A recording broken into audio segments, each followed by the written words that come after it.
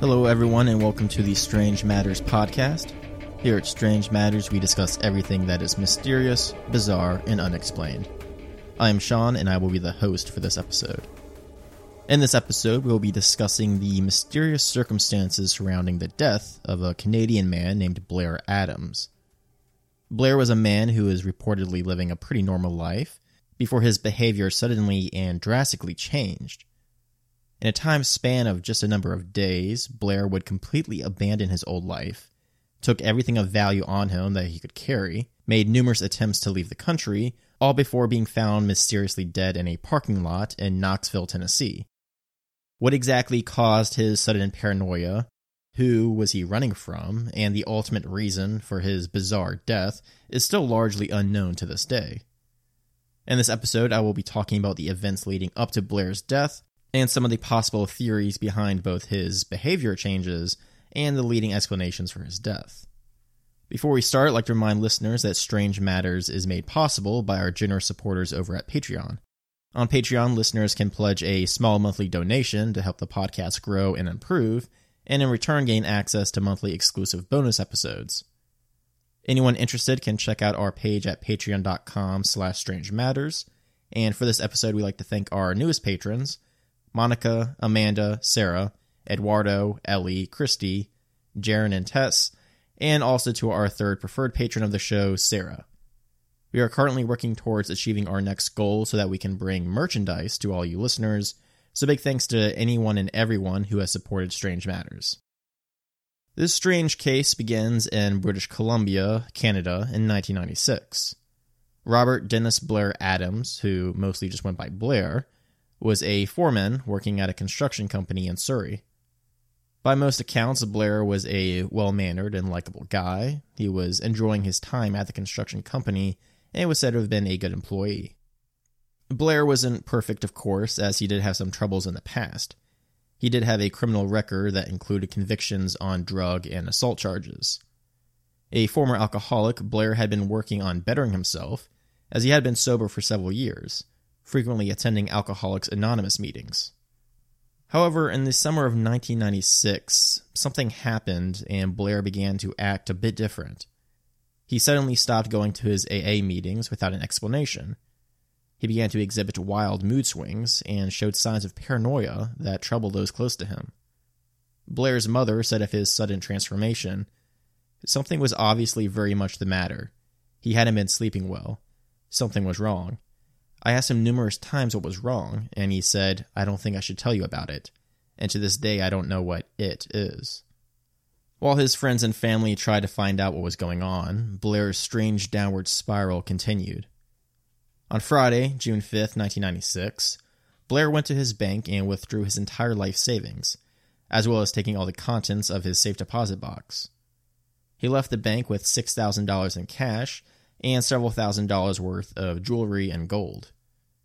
That weekend, Blair packed up his money and valuables and made a beeline for the Canadian-American border. There, he tried to board a ferry that would go from Victoria to Seattle. His plans fell through once he got to the border, however. The guards, after checking out the contents of his carry-on bags, turned him away and didn't allow him access to the U.S. This is to be pretty much expected, as it's probably Border Patrol 101 not to allow frantically acting people across the country with literal bags full of cash and jewelry, so Blair had no option but to return home. Rather than coming to his senses, Blair instead doubled down on his unusual behavior. The day after being turned back at the border, Blair showed up at his construction company and told his boss that he quit as of that day. He gave no warning or reason, not even bothering to stay around long enough for them to get him his last paycheck. His boss heard him mention he didn't know if he could carry on here. As he left, his concerned coworkers suggested that he go see a doctor or talk to a specialist, which he refused. Perhaps misinterpreting their reasons or due to his increasing paranoia and mental state, Blair told his mother that these people were spreading rumors about him. When his close friends tried to get information about why he was acting so bizarrely the past couple days, Blair only told them that he thought someone was going to kill him. After quitting his job, Blair made another attempt of leaving the country. He drove to the airport and spent $1,600 on a round-trip ticket to Frankfurt, Germany. Though his flight was only the following day, once again his paranoia set in and Blair decided he couldn't wait that long. He drove from the airport to one of his close friends' house, acting erratic and scared, and again saying someone was going to kill him if he stayed much longer. He tried to convince his friend to help get him over the border to the United States, but his friend said that he couldn't go along with these plans. The next morning, instead of getting on his flight as planned, Blair instead drove back to the airport and returned his ticket. He then went to the car rental business nearby and rented a new car, loaded his stuff into it, and made another trip to the border. This time, whether it was because of more lax security or maybe Blair just conducted himself in a more normal fashion, he was allowed to pass and drove himself into the United States. Driving south, Blair ended up in Seattle, Washington. Rather than celebrating his escape from Canada and whatever evils terrified him there, Blair instantly made his next move. Driving straight to the airport, he bought a one-way ticket to Washington, D.C. This part of the story was odd as it seemed Blair had no intention of returning, even willing to pay extra money for a one-way trip. One of the investigators of the case later remarked about this purchase. He paid about $770 for a one-way ticket, when he could have purchased a round-trip ticket for approximately $350. So it would have been half the price for a round-trip ticket as he had paid for a one-way ticket. It just seemed very unusual. Blair would arrive in D.C. early the next morning, where once again he continued his seemingly random flight from whatever he feared. Instead of holding up for the day, Blair rented another car and set out for Knoxville, Tennessee. It would be here in Tennessee that Blair would meet his ultimate fate. But why exactly he chose to run all the way from British Columbia to Knoxville is a mystery to everyone involved in the case. Detective Perry Moyers has been baffled by Blair's cross-country run for years now. Perry has said, "I mean, why go to D.C. to turn around and come back to Knoxville? He had no reason to be in East Tennessee. He had no reason to be in Knoxville. He knew no one in East Tennessee or the eastern United States." In the early evening of that day, at around 5:30, Blair pulled his rental car into a small gas station in Knoxville. And one of the oddest parts in an already overly odd case, Blair filled up the car with gas and then entered the gas station. Acting erratic and frightened, Blair told the gas station attendant that his car wouldn't start. It was eventually discovered that the key Blair had was not the actual key that went to this particular car that he was just driving. To make matters worse, the local shop of the car rental business Blair had used was closed for the day, so he would not be able to get the right key until the next morning. Stuck in the area and finally without the ability to keep running, Blair managed to hitch a ride to the nearby hotel where he could stay for the night. Of course, this experience did not go normal either, as Blair would walk in and out of the hotel lobby several times before finally asking for a room, as if he was debating on whether he should stay or just keep going somehow. The hotel actually has security footage of this moment in the story, showing that over the course of a little under an hour, he walked in and out of the building 5 times before finally approaching the front desk. The employee at the hotel who talked to Blair has remembered the encounter vividly. They said about the man, the best way to describe him would be paranoid. He was just very nervous, agitated, expecting someone to come in on him even though there wasn't anyone there. I don't know who he was looking for, but he was waiting for somebody to walk in on him. At 7:37 p.m., the security footage shows Blair pocketing the key to his room and walking out of the hotel. The man would never actually go up to his room that he just rented, instead leaving the premises and never returning. This would be the last time that Blair Adams would ever be seen alive. 12 hours later, in the early morning of the next day, several workers passing by discovered an unusual scene in a parking lot by a construction site, which was less than a mile away from the hotel. When the police arrived on scene, they found the body of Blair Adams. Blair was found in a state of half undress, as his pants had been what appeared to be forcibly removed. Lieutenant Jones, one of the officers at the scene, described it later. His pants were removed in a way not like someone who would take off their own pants, but in a way that someone else would remove your pants for you. His socks were turned inside out, his shoes were off, and his shirt was ripped open. When Blair's body was found, one of his shoes was under his head, almost like he was using it as a pillow as he lay dying. Scattered around Blair's corpse was $4,000 worth of cash, a mix of American, Canadian, and German currency. In a small fanny pack next to his body was his collection of gold and jewelry that he had taken from his safe deposit box back in Canada. The autopsy report would later show that Blair had suffered a good number of cuts and abrasions, believed to be those in self-defense, as if the man was trying to ward off an attack. The cause of death was a blunt trauma strike to his abdomen, a blow so powerful that it ruptured his stomach. This attack is mostly believed to be from a powerful punch, or a kick, or a strike from a blunt objects, or perhaps even a car's bumper. One thing that is clear is that the attack was not quick or clean. Signs show that it was a frantic and drawn-out event. Beyond the fatal blow that ruptured his stomach, the autopsy report showed that his forehead had been sliced open by a strike, most likely from an object like a club or crowbar. It is believed that Blair and his attacker fought and grappled hand-to-hand for some time, as Blair's arms and hands were bloody and cut up from self-defense wounds, and several tufts of his own hair had been yanked out during the struggle by his attacker. The investigators did find a single long strand of someone else's hair in one of Blair's hands, the only significant piece of physical evidence found at the scene. Also, in the autopsy report, it was found that certain injuries pointed that Blair had been sexually assaulted at some time. However, there was no DNA found at all, and it wasn't even clear exactly when the sexual assault happened. It's possible that it didn't even occur the night of his murder. It's interesting to note that the toxicology report showed no signs of drug or alcohol present in his system at the time of his death. It would seem that though Blair had quit going to his AA meetings, he at least hadn't had any drinks in the time leading up to his murder.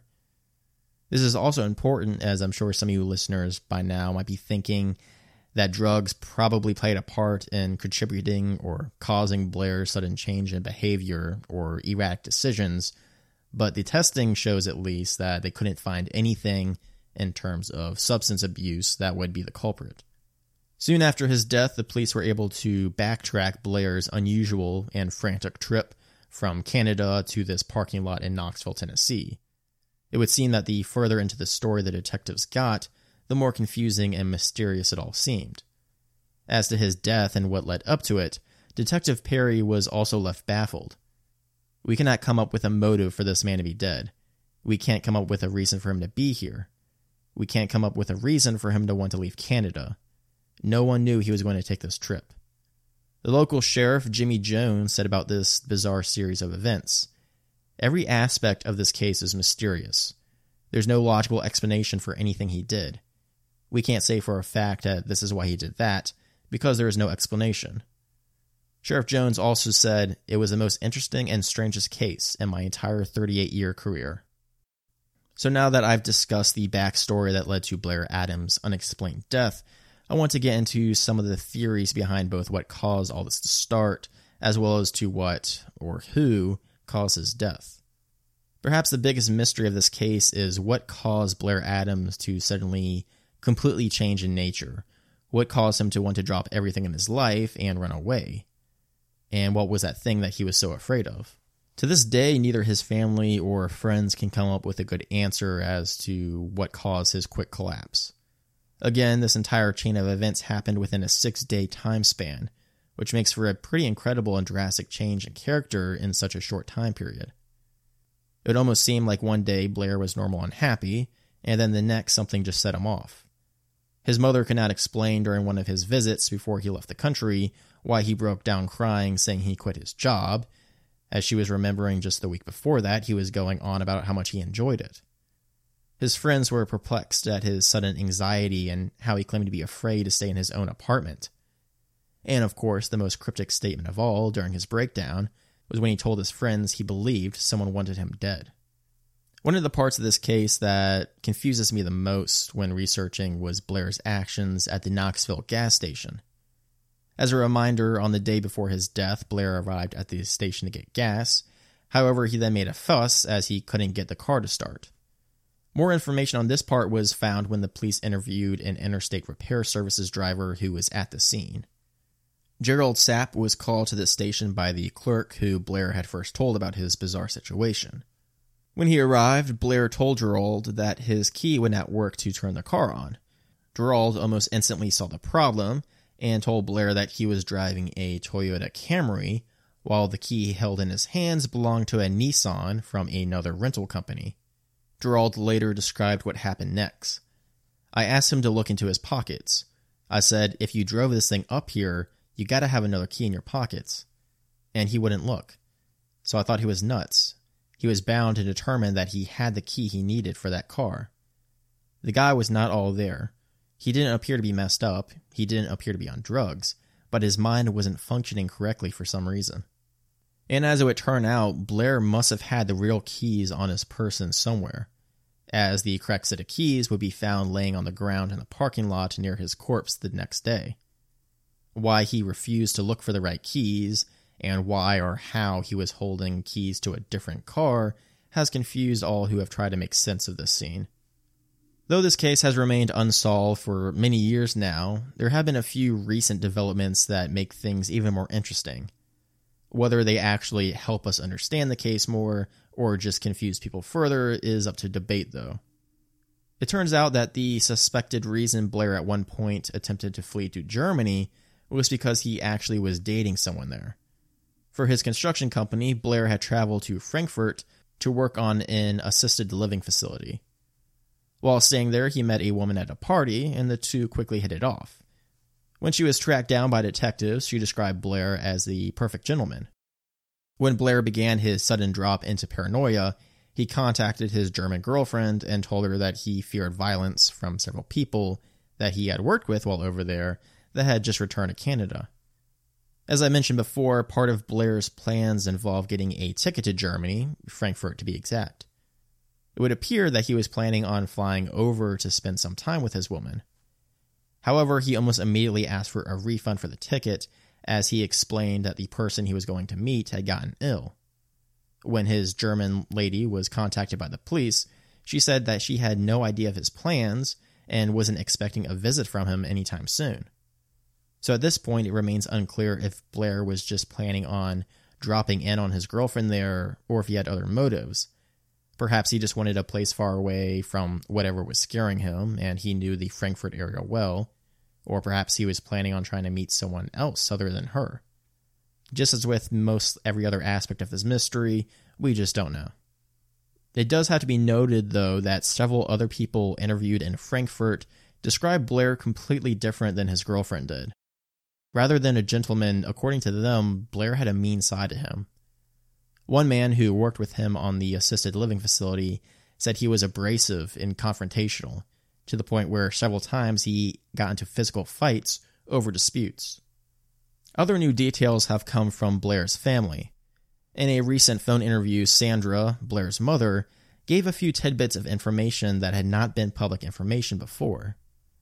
Sandra said that her son had been kind and ambitious once he had gotten his life together, and that she didn't see any signs of mental illness in the month leading up to his run and eventual death. She described how at one point she knew her son had gotten in a romantic relationship with a former male roommate of his. According to Sandra, they acted a little strangely and giggled a lot, and it was kind of odd, but then he went back to a heterosexual relationship after that. This information, if true, could possibly explain the signs of recent sexual trauma that was discovered during the autopsy. However, while researching this case, I could not find any other acquaintance or friend of Blair's who also mentioned his sexual past. It could be that it was something Blair had hid from everyone but his mother, or perhaps she just interpreted the relationship he had with his male roommate. It's hard to know for sure at this point. Sandra also revealed that her son was traveling to the south to supposedly go to the Summer Olympic Games, which were happening in Atlanta that summer. The Olympics would actually start 8 days after Blair would end up dying. This piece of info, which anyone would assume is pretty vital, had never been told to the police before this recent interview. When asked further questions about how she knew about her son's erratic plans when no one else did, how and why he ended up in Knoxville, or why she had never told any of the investigators all of this in the many years they had been working the case, she did not answer. Without giving any further details, she just insisted that Blair was traveling for the Olympics. That was the point of the whole trip, she would say, right before ending the phone call. A follow-up phone call to try and make more sense of this recent news was thwarted by her husband, who angrily insisted that no more calls be made to their house. He said on the phone, any chance of solving the case was remote as hell, and we're not going to open that can of worms again. Since Blair's death, numerous investigators and reporters have looked into his case, trying to come up with any explanation or theory as to why he was killed. As to the motivation behind his death, that is also a big mystery. Though there were no witnesses to the attack itself, or anyone who saw Blair once he left the hotel, there was one report nearby that could connect to this case in some way. A security guard at a nearby business to where Blair's body was found reported that he heard an abrupt scream at 3:30 a.m. outside. The guard believed that the short scream had come from a woman. Whether this is somehow tied into Blair's murder or just a strange coincidence, though, is unknown. The authorities and those close to Blair believe that he knew no one in Tennessee, or even in that half of the United States. There wasn't any apparent reason for anyone to have a personal vendetta or motive behind wanting Blair dead in that area. In fact, after checking his phone records, Blair had never even made a call to the United States. Robbery or theft also didn't seem to be a motive either. As I mentioned earlier, several $1,000s in cash was just left scattered around his body, and his bag of gold coins and jewelry was also left right by his body. His set of rental car keys and the card to his hotel room was also found next to him. It would seem that if someone was trying to rob Blair, it wouldn't make sense why the culprit would just leave behind all that money and valuables. One theory that has been brought up by a number of people is that whoever Blair was afraid of back in Canada ended up being the actual person who killed him. The reasons behind this are varied. Some people think that it could be someone that Blair had wronged during his time of work, like perhaps one of those angry former colleagues he had worked with in Germany. Others think that Blair got mixed up with the mob or mafia during his time working construction, or perhaps just owed someone a lot of money. Then either this person hunted Blair down or hired a hitman to do it for them, and then they somehow managed to follow Blair from Surrey to Seattle to Washington, D.C., and then finally to a hotel in Knoxville, Tennessee, and then this is where they murdered him. So while this may be one of the more interesting theories, and it kind of sounds like it would make for a pretty good plot in a thriller novel, there really is no evidence or basis in reality for this theory to be the right one.